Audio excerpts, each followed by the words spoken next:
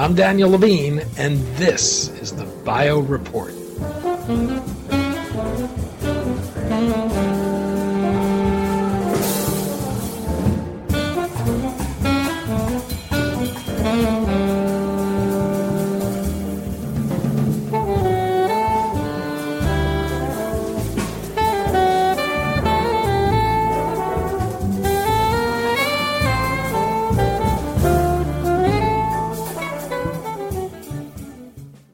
One of the challenges of treating traumatic injuries and degenerative conditions is while there are therapeutic proteins that can promote repair, they can be difficult to deliver to the site of damage and get them to stay there long enough to provide benefit. Theradaptive has developed platform technology that enables it to produce variants of recombinant proteins that can bind to the surface of implants, devices, and injectable carriers to allow for precision delivery anywhere in the body. We spoke to Luis Alvarez, CEO of Theradaptive, about the company's platform technology to produce recombinant proteins that bind to materials, the broad applications for the technology, and how the roots of the company go back to a need he saw during his service in the Iraq War.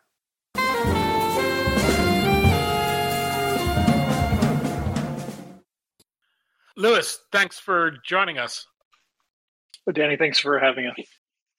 We're going to talk about tissue damage, Theradaptive, and its efforts to control proteins in the body to get it to regenerate. You've got a PhD in bioengineering from MIT, but you also are a West Point grad and you served in Iraq.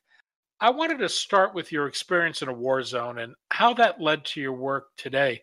What happened? Well, Danny, the interesting thing about the conflict in Iraq is that it really saw the emergence of new types of threats that led to new types of injuries.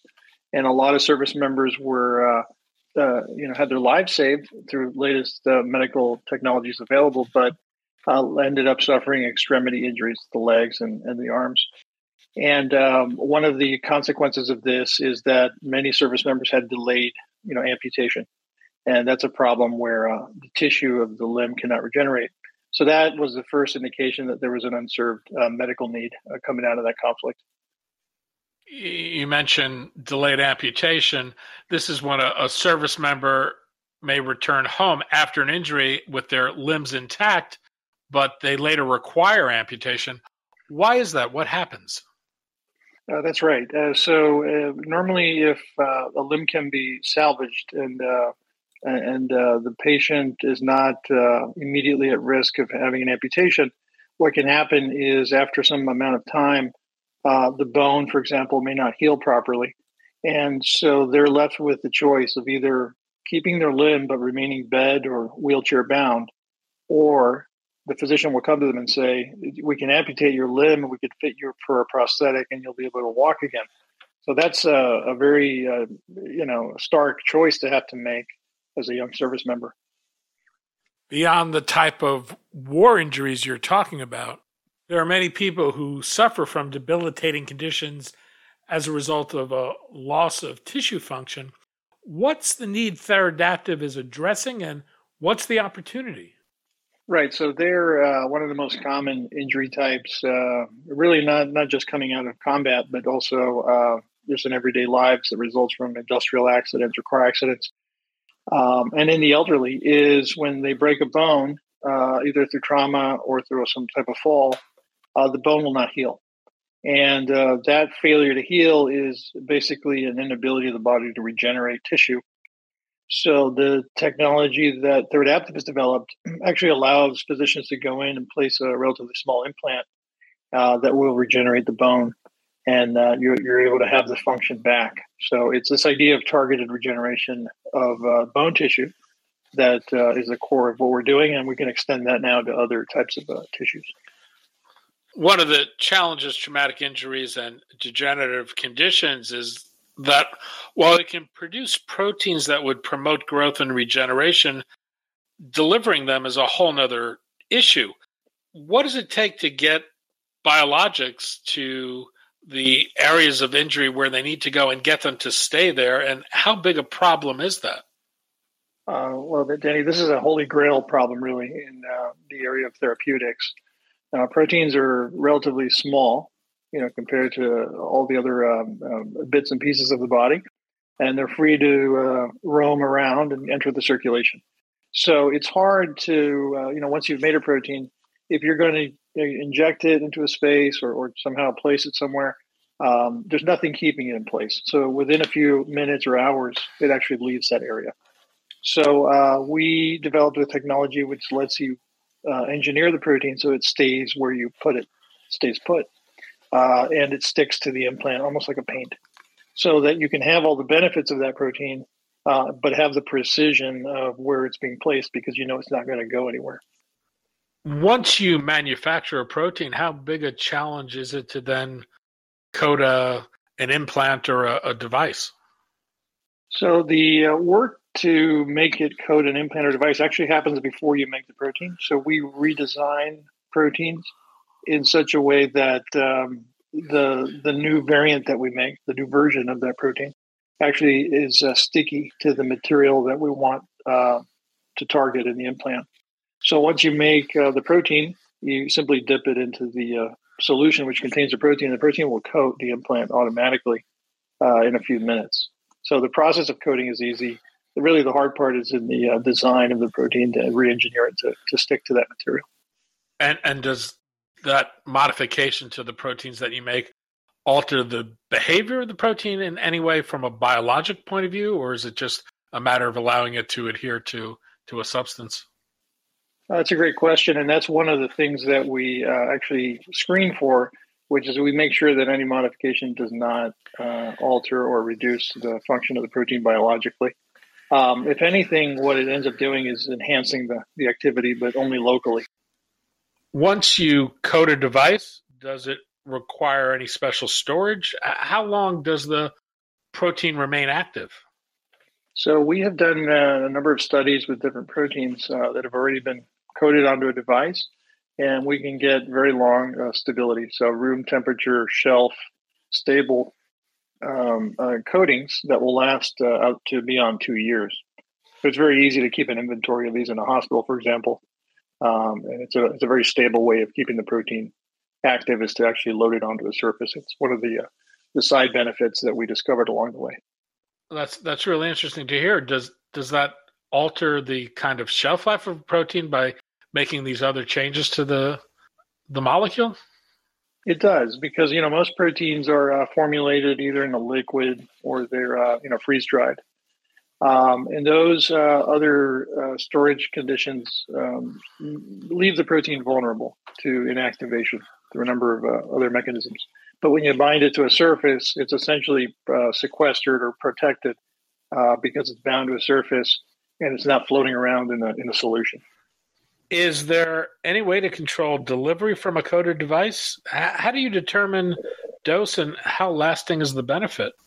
Yeah, great questions. So actually the control of dosing and delivery rather is easy because the device is already fixed in its shape or form. So if it's a spinal implant, for example, our lead product is a spinal implant, it's actually a material that gets placed between the vertebrae. So that material is not going to escape from there. So you know exactly where that's going to go. And the same is true for our, let's say, cancer therapeutics. We formulate particles that are just big enough that they will not leave the area where you inject them. So in terms of delivery, that you're going to have persistence in that location. As far as dosing, we're able to load very accurately because we calibrate the amount of protein and the time it takes to load. So the FDA has actually had great interactions with us on the consistency of our dose loading onto these implants. Theradaptive's expertise is in protein engineering. Is the expectation that you'll partner with device and implant makers, or are you planning to develop the full product on your own? So we have programs that are fully, in-house, and we are advancing those at full speed.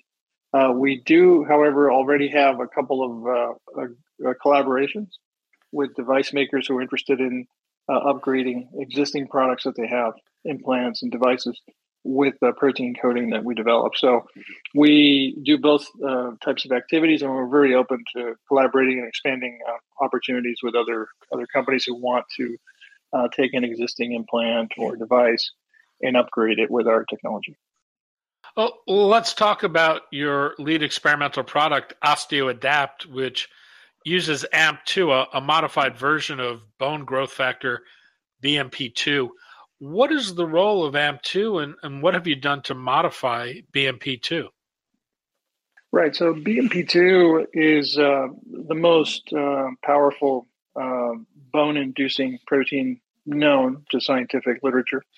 And we took that molecule and actually improved its performance by making it adhere to implant materials that are usually used in the spine, in orthopedics, and in dental.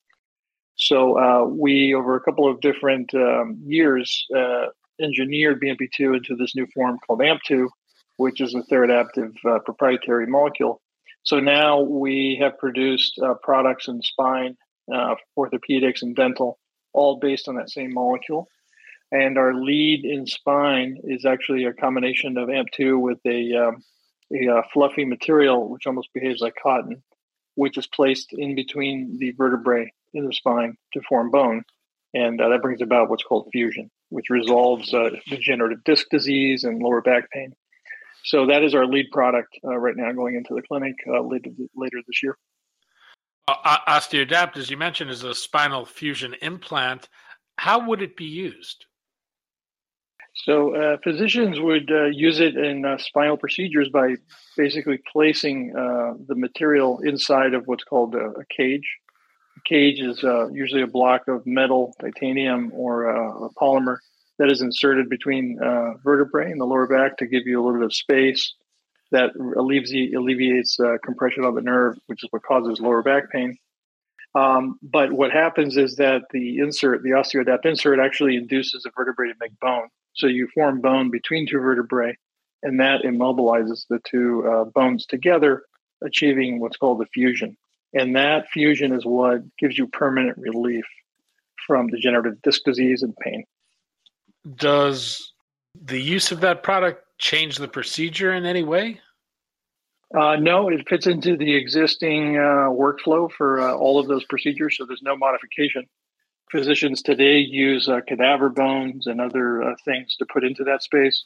What we're doing is simply offering them something much better to place into that space. So there's no change in procedure.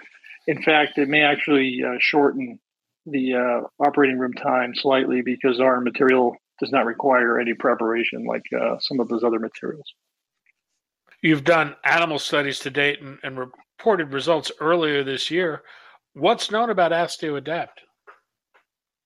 So OsteoAdapt has actually beaten the standard of care in all 20 or so animal studies we have done. Those include large and small animal studies in both spine, orthopedics, and it really has completed essentially every single study required by the FDA before we start human studies. So we've cleared all the safety studies as well as the efficacy animal studies. And does the combination of the product pose any regulatory challenges for Theradaptive? Do you pursue an individual approval on a combination therapy, or do your proteins need approvals on their own? Great question. So the FDA regulates this product for spine as a combination product. So you obtain approval on the combination. There's no need to get approval separately for your protein. And what's the development path forward? So it's a path that those in the industry describe as the PMA path, or pre-market approval. So the FDA designated OsteoAdapt a Class 3 medical device combination product. So that involves the standard clinical studies, which are usually much smaller than the ones which would be required for a biologics application. So we actually benefit from the fact that we are classified and going down a device combination pathway versus a biologics pathway. Is there an expected time frame to get to market if all goes well? Sure. So if we stay on the schedule that we have been following to date, we would begin our clinical studies later this year. And something like 36 months is when we would be wrapping up our phase 3. So commercialization would follow after that. So call it 4 years from now. The company's raised a little bit more than $17 million to date. How far will existing cash take you, and what's the plan for raising additional capital? Well, it's great news, actually. We were able to raise additional capital from the DoD, so now it brings us to actually $24 million from the Department of Defense alone to fund clinical trials. And we are raising now, really closing out the remaining part of a Series A, which will take us to the end of 2023. And we are starting to have conversations for a Series B raise, which we would begin entertaining in the third quarter of 23. Luis Alvarez, CEO of Theradaptive. Luis, thanks so much for your time today. Thank you so much, Danny. It's been a pleasure.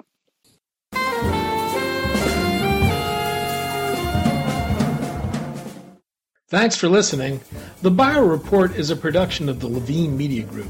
To automatically download this podcast each week, subscribe to our RSS feed or through iTunes or other podcast manager.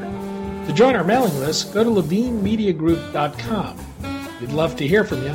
If you want to drop us a line or are interested in sponsoring this podcast, send an email to danny@levinemediagroup.com.